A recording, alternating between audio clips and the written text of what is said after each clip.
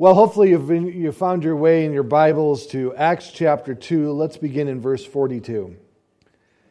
And they devoted themselves to the apostles' teaching and the fellowship, to the breaking of bread and the prayers. And awe came upon every soul, and many wonders and signs were being done through the apostles. And all who believed were together and had all things in common. And they were selling their possessions and belongings and distributing the proceeds to all, as any had need. And day by day, attending the temple together and breaking bread in their homes, they received their food with glad and generous hearts, praising God and having favor with all the people. And the Lord added to their number day by day those who were being saved. Father, we thank you for your word. We pray you speak to our hearts now through it. Father, and we ask this now in Jesus' name. Amen. The end of 2019, a slew of articles were being released by different Christian publications indicating that they felt due to the severe decline in numbers of people in America attending church regularly, that the church was in a crisis mode and needed to reinvent itself to once again remain relevant within our current society and culture.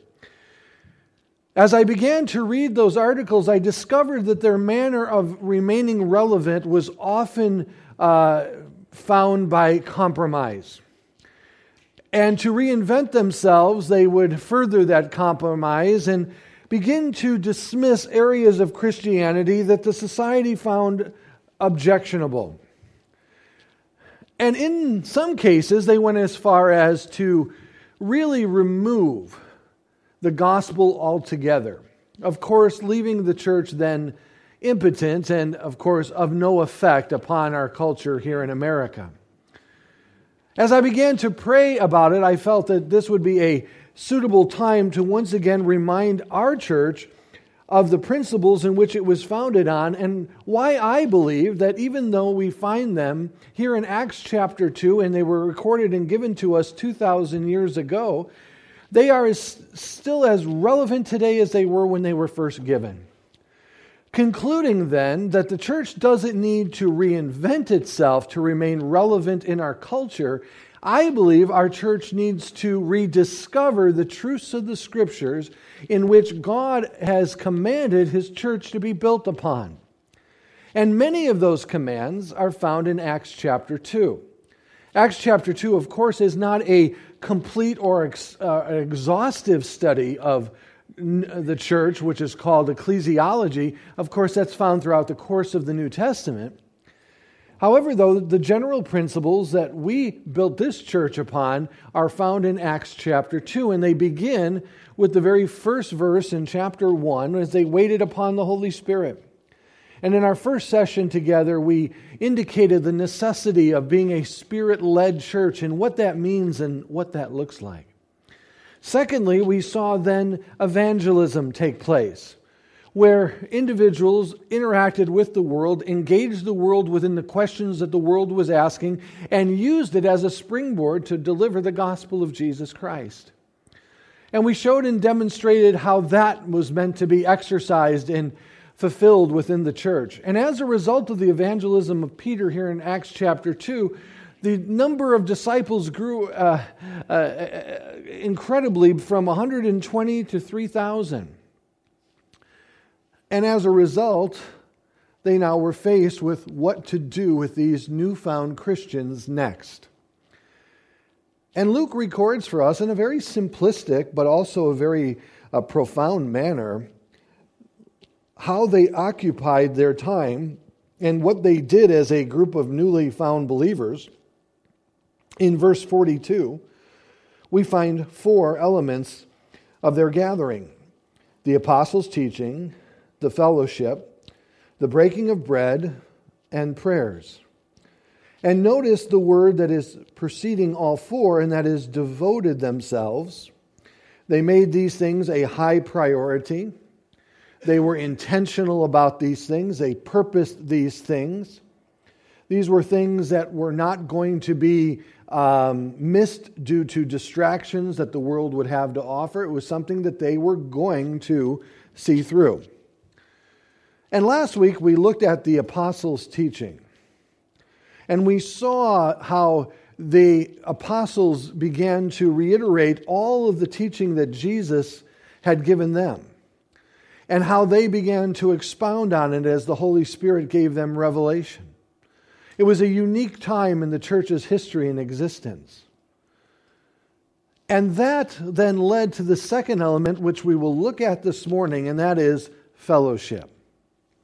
But before we look at fellowship, let me take a moment to share with you a manner in which the church here in America has reinvented itself to remain what they believe is a current relevancy within our society.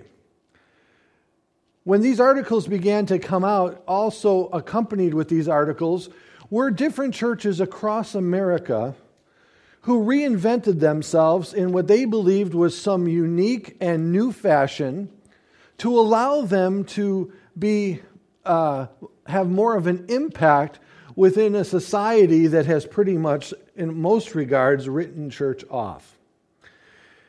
And this new movement of church is actually called the Bar Church, B-A-R, where church is being hosted and attended within different local bars in the community. On the West Coast, they're called the Bar Church. In the East Coast, they're called the Pub Church. And when they advertise themselves, they say, come and worship with us, have a beer, have some food, and come and, feel that God loves you too, and things like that. You can read it online for yourself. So one individual began to explore the Bar Church to see if it was truly as effective as they said it was. And as this pastor was evaluating the Bar Church, here is what he discovered.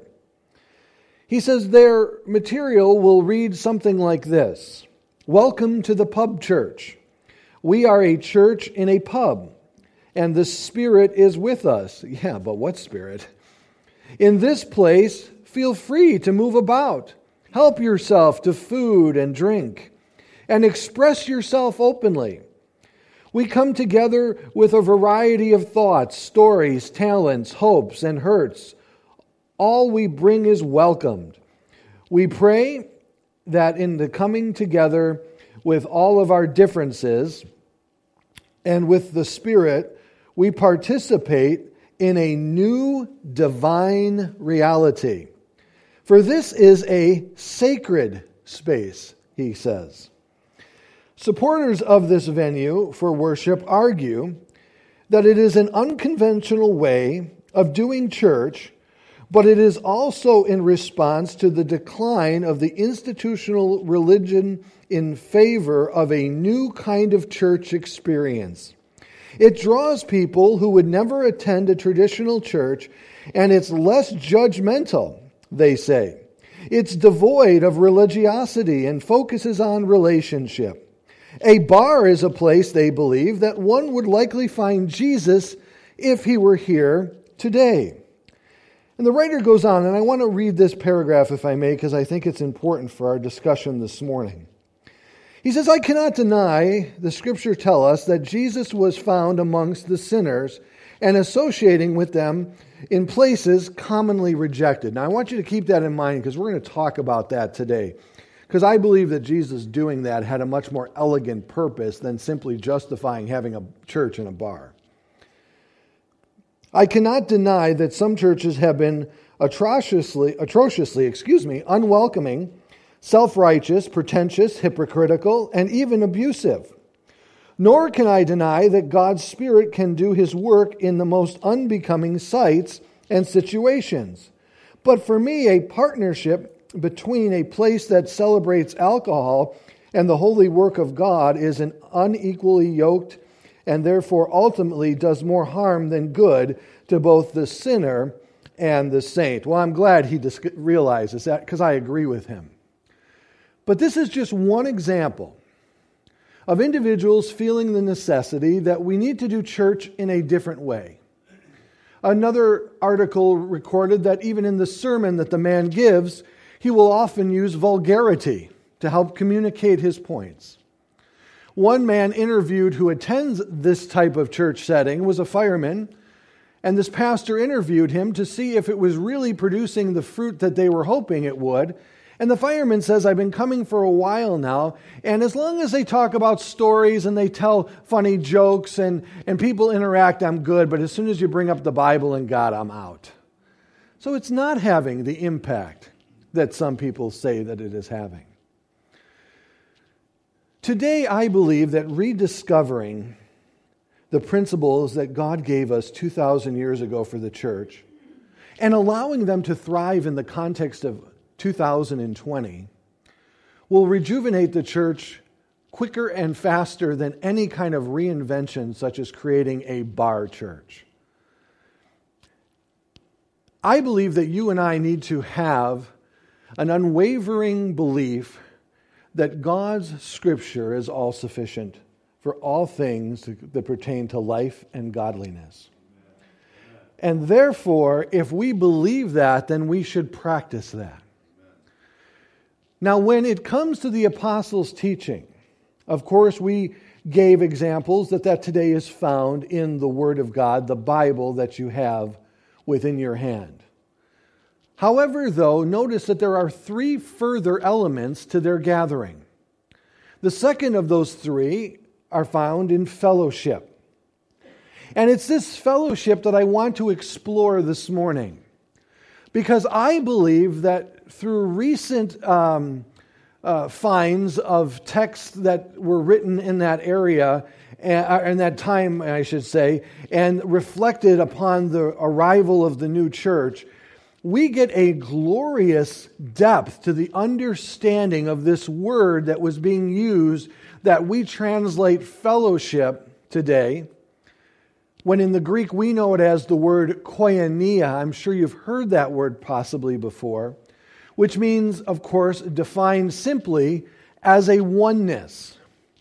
However, though, let us notice, if you will, the reaction of people who participated in these four practices. Number one, the apostles' teaching. Number two, fellowship. Number three, the breaking of bread. And number four, prayers. The very next thing that Luke records for us is that awe came upon all of them. Lastly, he then indicates that the people in Jerusalem looked upon this gathering in favor. History now tells us that as these newfound Christians gathered, there was something about their assembly that was unique, and in that culture was found to be very attractive. And I believe that what we have learned now from historical evidence shows us that this oneness was far more complex than we give it understanding to, or that we give it credit for. It is this complexity and this depth that I want to explore with you today, because I may be introducing new concepts of fellowship that you had not considered before. I believe that this word fellowship is like many words in the Bible, especially paralleled the word agape, which we simply translate as love in the English language. But the word koinonia, I believe, comes alive when you see it in its historical setting.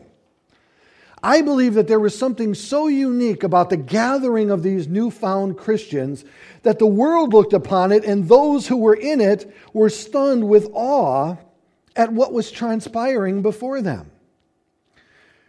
To help us understand this word koinonia in its historical understanding, let us understand that, like the word agape, Christians gave it new meaning. The word agape was used in that culture very rarely. It was to indicate a selfless type of love. And we see that from extra-biblical writings, but of course also, more importantly, the New Testament. But Jesus gave complete revision to that word by the manner in which he lived and by the manner in which Paul describes Jesus in 1 Corinthians 13. And though many will look at 1 Corinthians 13 and say this is just a mere definition of the word agape, I would argue that Paul is not necessarily putting forth a definition, but a description of a person. And that person is Jesus Christ. And if you'd like to take a look at that and see that for yourself, I would encourage you to read 1 Corinthians 13 in every place that it says love, insert the word God. And you're going to find a very, very strong consistency between the character in which it describes and the definition of the word agape. Paul was explaining and defining the word agape by the manner in which Jesus lived. Of course, 1 John says that God is love, and this type of love originated with God. Now, the word koinonia was also a word used at that time, and it was used in a far greater sense than the word agape was.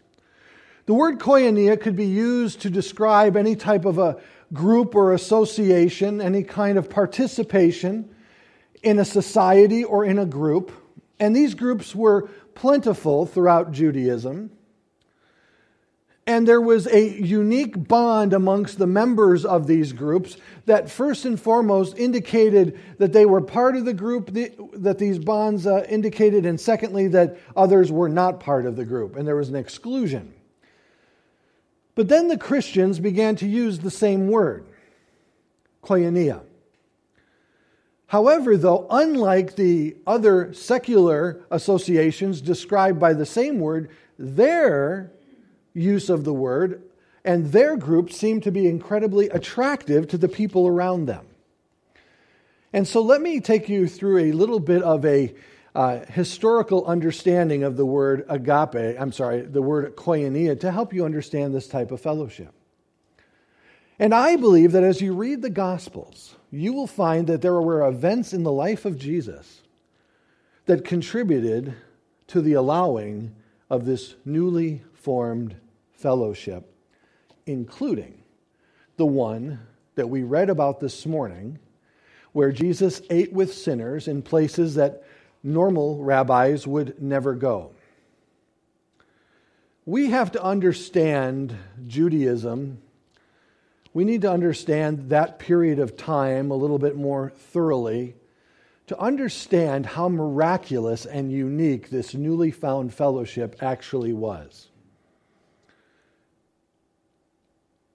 This newly found fellowship was not based upon a human idea or a material possession or even a social standing, as many of the secular associations were established. This idea was established based on the person of Jesus Christ. They saw this fellowship as a fulfillment of all that he began to do and to teach. Remember when Luke wrote to Theophilus in Acts chapter 1, he says, I'm continuing now my second volume to you to show you all the things that Jesus, more distinguishedly, the apostles did after the ascension of Jesus. And so Luke saw this as a natural development of everything that Jesus started. And I believe that historically it indicates to us that this fellowship amongst these people was so unique to that culture, it became attractive and it became a witness in and of itself. Now, throughout the life of Jesus, he made some incredible statements. All who come to me are welcomed at my Father's table. A centurion came to him and asked for the healing of his servant, and Jesus granted it to him. Jesus dealt with the poor as much as he dealt with the rich. Jesus dealt with the religious leaders as much as he did those who were so far from God that he had to go where they were because they were so outcast from the society that he needed to go to them to share the gospel of Jesus Christ. Jesus knew that the authority of his disciples would have been challenged by the religious leaders because they were found to be uneducated and untrained men. And yet, he needed to substantiate this newly found thing called the church that was going to be made up not of just one race, not of just one gender, not of just one social class, not of just one economic class, but all who would come to him. And these individuals needed to get beyond the social and demographic divisions that society put in place if they were truly going to love each other as Jesus Christ loved the church. If they were going to truly love one another as Jesus Christ had loved them. They had to get past all of these things. And I argue that the gospel did just that. When people came to saving faith in Jesus Christ, individuals were no longer identified by whatever demographic classification that society has placed upon them, but were seen now as brothers and sisters in the Lord, were they not? So the very first element of this newly found fellowship had to be the elimination of those social divisions. Rich people interacting with poor people, which just didn't naturally happen. Those who were religious leaders in Judaism, possibly Joseph of Arimathea and Nicodemus, now identifying themselves with individuals like Matthew the tax collector, or Mary who was a prostitute, and others. Now, you have to understand, these were huge social divides. You just didn't do this. You didn't cross those lines. And don't we have examples of that in the Gospels? Jesus, how could you ever eat with them? You're going to be defiled, Lord. Or as Jesus was invited into the house of the Pharisees, and the woman came and, cleansed his feet with her hair and with her tears. She said, you know what kind of person she is, Lord. Don't allow her to touch you in such a way. Jesus knew that if the gospel was going to be effective, and all who were going to come to him were going to be welcomed, and if individuals were to truly love each other as Christ has loved them, these social divisions had to be eliminated. And they were. We read now in historical writings that the observation of this newly found church was seen in just a way. That people who were not necessarily ever going to interact with one another in the society in general were now coming together willingly. And something unique began to happen, didn't it? Sitting under the teaching of the apostles, who we have just stated was a reiteration of the teachings of Jesus, this fellowship allowed for the fulfillment of that teaching. Let me give you an example. In our text this morning, we've discovered that they already acted upon one of the elements of that teaching. Let us hypothetically for a moment state that the apostles would teach themselves, which is very probable. We know that Peter used to teach, James used to teach there, and we know John used to teach there. And let's say, if I may, for argument's sake, and I think I can make a pretty good case for this, that John was teaching principles that were eventually going to be found in his first epistle, 1 John.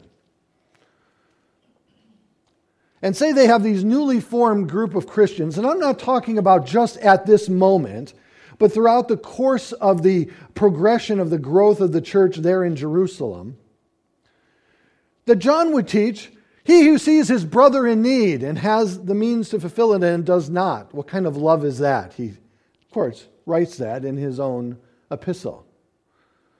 Well, what kind of evidence do you have for that, Eric? Look with me, if you will, in verse 45. And they were selling their possessions and belongings, and distributing the proceeds to all as any had need. Now, I believe that this was a unique experience. This is something that just didn't happen. This was not a common occurrence in Judaism. In fact, we know from history that tells us that the Jewish people were generous. And however, though, their generosity was usually gauged by their wealth. They were giving from their riches in many cases. Let me bring to your attention a young man who came to Jesus and asked the question, what may I do to inherit eternal life? And what did Jesus say to him? Go and sell all that you have and give it to who? The poor. These individuals didn't have to be prompted in that way, did they? The teaching went forward, and because the social divides had been eliminated, it were possible that a rich man was sitting next to a poor person who had nothing, and that rich man, now trying to be obedient to the teaching of the Word of God, says, I've got so much, and my brother here, not poor person anymore, right? Now, let us understand. This is huge for our understanding, and I hope this will help you see this in the Gospels and so forth. Remember, this is key crucial to this. This rich man is now looking at this newly found Christian as a brother. 2 males, okay? But that wasn't the case before. In Judaism, it is clear that the covenantal agreement that God gave through Moses to the nation of Israel, found in Deuteronomy 28 and 29, that stated that if the nation of Israel was obedient, God would bless them in this way. If the nation of Israel was not obedient, God would curse them in this way, right? I believe that there is ample evidence in the New Testament Gospels to show us that idea was personalized, individualized. Where individuals who were rich, the society considered blessed by God and right with God, right? And the people who were poor, they must have done something to warrant God's curse upon them, and therefore a distance was kept between the rich and the poor. Well, how do you know that? Well, let me give you some examples. When the rich young man who Jesus asked to go and sell all that he had and give it to the poor, when he couldn't do that, now there's more to that story where they go through the law and he believes that he has kept it all and so forth, and then Jesus concludes with this. Please notice what the disciples say next. It is huge. If he can't be saved, then who can be saved? Why were they saying that? Because the social understanding of the rich were they were blessed by God, favored by God, and it was manifested through their material blessings. A poor person must have done something. One who was physically limited in some way, blind or lame.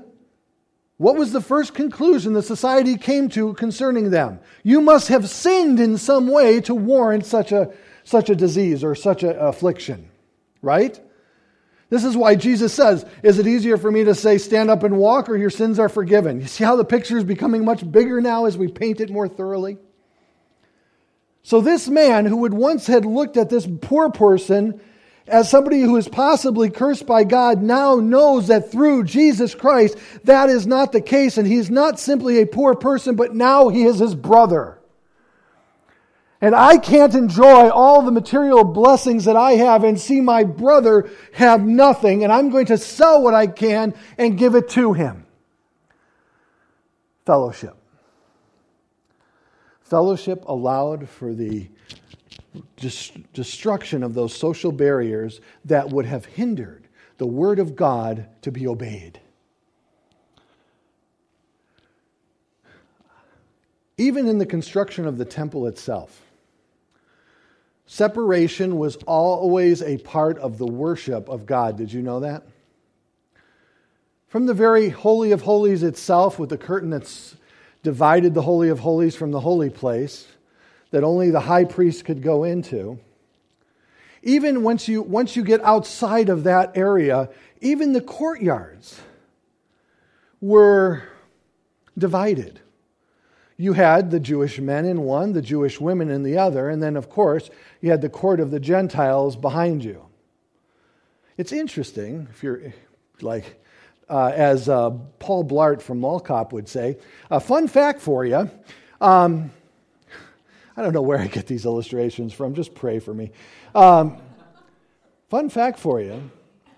Do you know that when Jesus cleansed the temple of the solicitation of money and the unfair exchanges, and we're going to see this as we continue in Luke shortly, that all of that took place in the courtyard of the Gentiles? And the witness that the Gentiles had of Judaism was corruption, and that's why he did what he did? Very interesting, isn't it? So, now all of a sudden, through the person of Jesus Christ, all who come to him are welcomed at his Father's table. It doesn't matter who you are, what you have done, what social class you are in, economic class, etc. You're all welcome. And now you all become brothers and sisters in the Lord. And as seeing a person through those eyes, how can one not be compelled to love them as Christ has loved you? And if I have more and my brother has nothing, shall I not give to him? Shall I not give to her? Shall I not help in some way? It doesn't surprise me that we read in verse 43 that awe came upon every soul. Can you imagine how unique this was?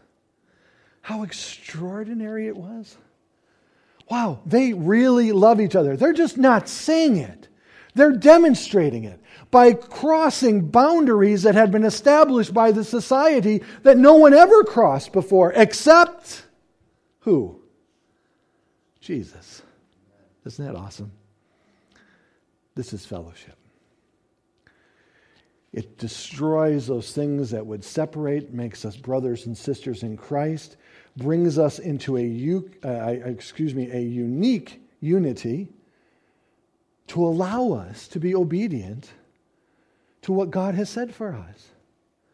And notice how Paul expounds upon this, and he says, when the body rejoices, rejoice. And when the body mourns, mourns with it. Because you're one. Koinonia, oneness. Now we have a further, richer, dynamic perspective of what that means.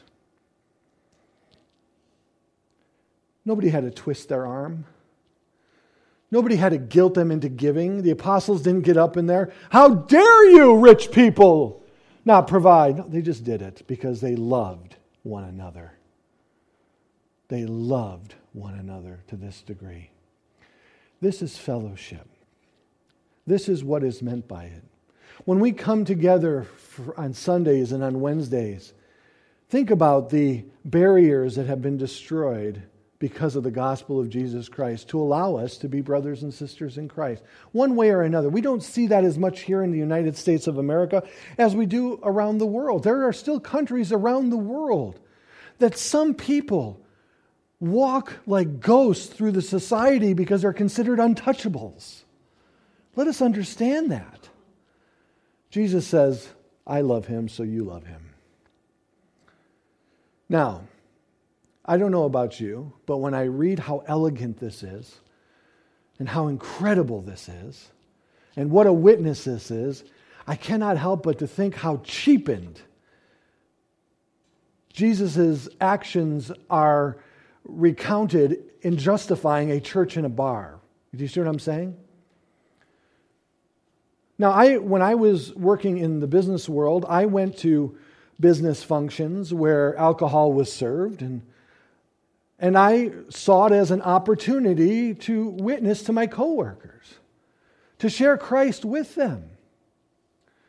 I saw it as an opportunity to go out with them and hear them and listen to their questions. And sure enough, throughout the course of the evening, someone would always come up to me. When I was a manager and I had several dozen people working underneath me, I developed a relationship with my workers that they knew that during company time, we focused on the business at hand. But at lunch, they could come to my door at any time. I would often buy them Bibles. I would often give Bibles to them after work. I'd meet for them for dinner, and I would pay. Yeah, I would pay. See, God's worked in my life now. To listen to them.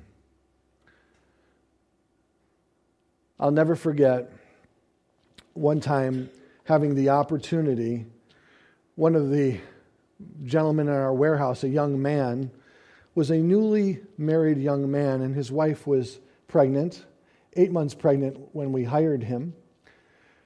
And shortly after hiring him, his wife developed complications in the pregnancy and was rushed to the hospital, and he felt so nervous about calling in because he had just started the job. He was a great young man. I actually recruited him from another company.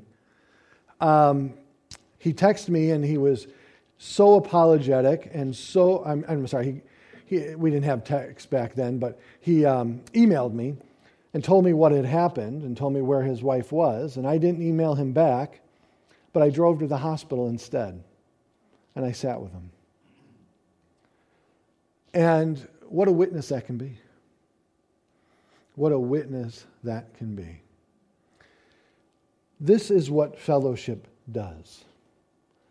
It breaks down the barriers in and through the person of Jesus Christ, and it allows for a unity to be developed as we now see each other as brothers and sisters in Christ, therefore commanded to love each other as Jesus Christ loved the church, and therefore fulfilling and helping one another and assisting one another, knowing that your church family will be there for you in your times of need and when things go difficult.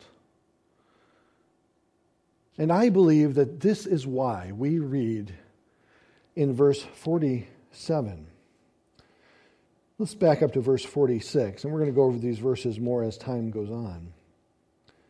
And day by day, they were attending the temple together and breaking bread. Now, it's interesting. One historical writer says that when they did meet in the temple, they met in what's called the area of, it was a public area where everybody could go.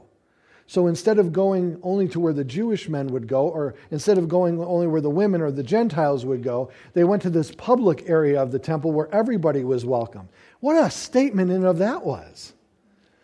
And so as they gathered in the temple together and breaking bread in their homes, and this is where I believe, as we will gather next week to talk about this breaking of bread, I believe that it was more than just taking communion together, and I'll explain why next week. But that was definitely part of it. However, though, they came together breaking of bread in, what does it say? Their homes. Their homes. Now think about that for a minute. A society that would be mutually exclusive of individuals who were not just like them. Now they're attending one another's homes. Where did Jesus go to reach those people that no one else would reach? To their where? Homes. Do you see how much more beautiful this is than just justifying a bar in a church? I'm sorry, a church in a bar. Well, there are bars and churches now. There's a church in the area that has a ministry called Bros and Brews. Notice what it says next. They met in each other's homes. They received their food with gladness and generous hearts. They're praising God, having what? Favor with all the people. Is that the way it is today in our society? No.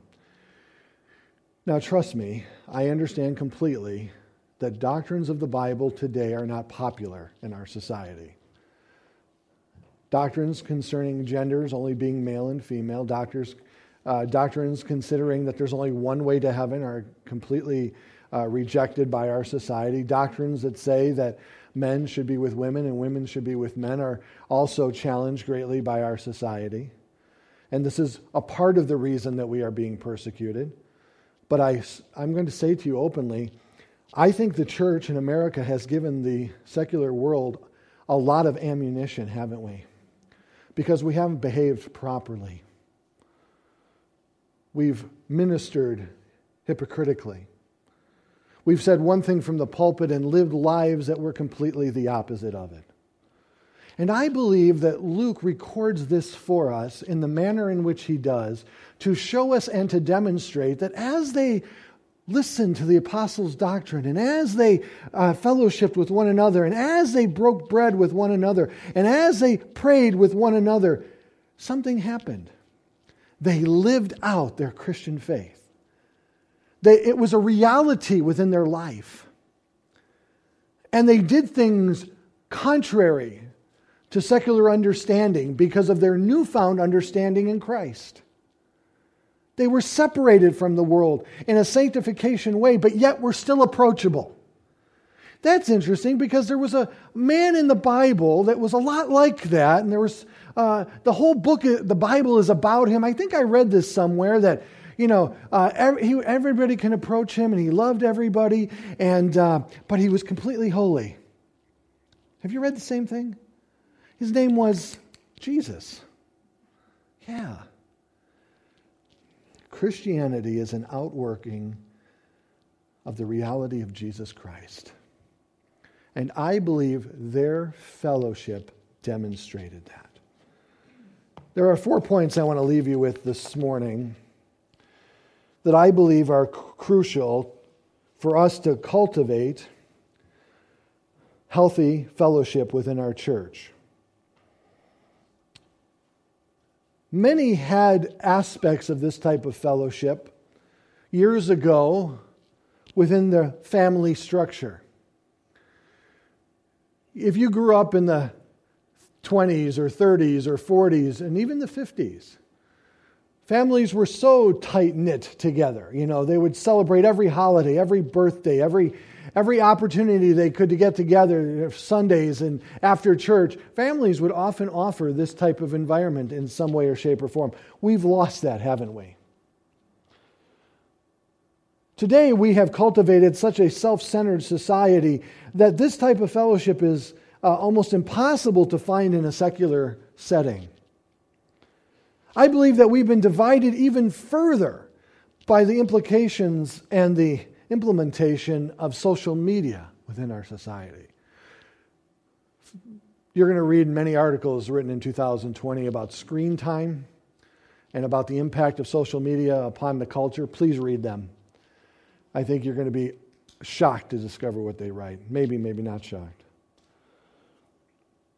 And unfortunately, demographics still today segregate us, rich from poor, race, and so forth. And unfortunately, many who come to a situation where they gather together with people are simply looking to see how they may benefit from the relationship rather than being a blessing to others. So my first point that we must be is, like the early church, we must be intentional about our fellowship. As they devoted themselves, so shall we devote ourselves. Understand that coming to church is more than just singing songs and just showing up to the door so the pastor sees that you are there. It is by interacting with one another that is also invaluable to your Christian life on a weekly basis. We must be intentional, persistent, devoted to our fellowship with one another. Number 2, I believe we have to have a full-purposed understanding of what fellowship means. And we talked about that today, the destroying of hindrances between people and the building up of the ability to share and to fulfill the teachings of Jesus Christ with one another. I believe we spoke on that quite in length this morning. Number 3 may be surprising to you, but I really believe that a healthy church environment will be multi-generational. Multi-generational. There's been a lot of emphasis on multiple cultures in one particular church. But I believe that we also must emphasize multi-generational. Some of the people that had the greatest impact in my life at 16 years old when I came to saving faith in Christ were older people who saw me and cared enough about me to kind of take me underneath their wings. And it's interesting today because I was just talking to some folks this week, and one of the individuals that was key in my personal life and my personal discipleship was a blessed lady named Julia Rhodes. Now, you may not know her by that name, but you know her daughter. Her daughter is Barb Althor. And Julia, when I came into church, when she saw me walking down the middle of the church aisle, she would always grab my wrist and pull me over and say, "How you doing? Can I pray for you? What are you doing after church?" She always was caring about me. And I knew that if I had asked her to pray for something, she was going to pray for it. And I believe that part of my Christian discipleship is well to do with those people who took that time. I believe it should be multi-generational. I am getting more and more concerned that we are segregating ourselves so thoroughly that we're losing the wisdom of those who are older than we. I still get together with pastors, I did on Thursday, who are older than I am, to listen to their wisdom. I meet with my pastor once a week. He feels it necessary due to the liability that I pose to him. No. But I do because it's invaluable. It's invaluable to me. And lastly, let us understand that our fellowship is due to the person of Jesus Christ, and that He went through such an extensive, intense, horrific crucifixion to allow for our fellowship with one another. This is the beauty of the gospel. And I don't want to do anything to diminish all that Christ has provided for us in and through the sacrifice in which He made for us. Fellowship, the breaking down of those things that divide us, and the bringing us together that we may be obedient and discover that the person next to me is my brother or sister in Christ. And in this family, no family member is ever left behind.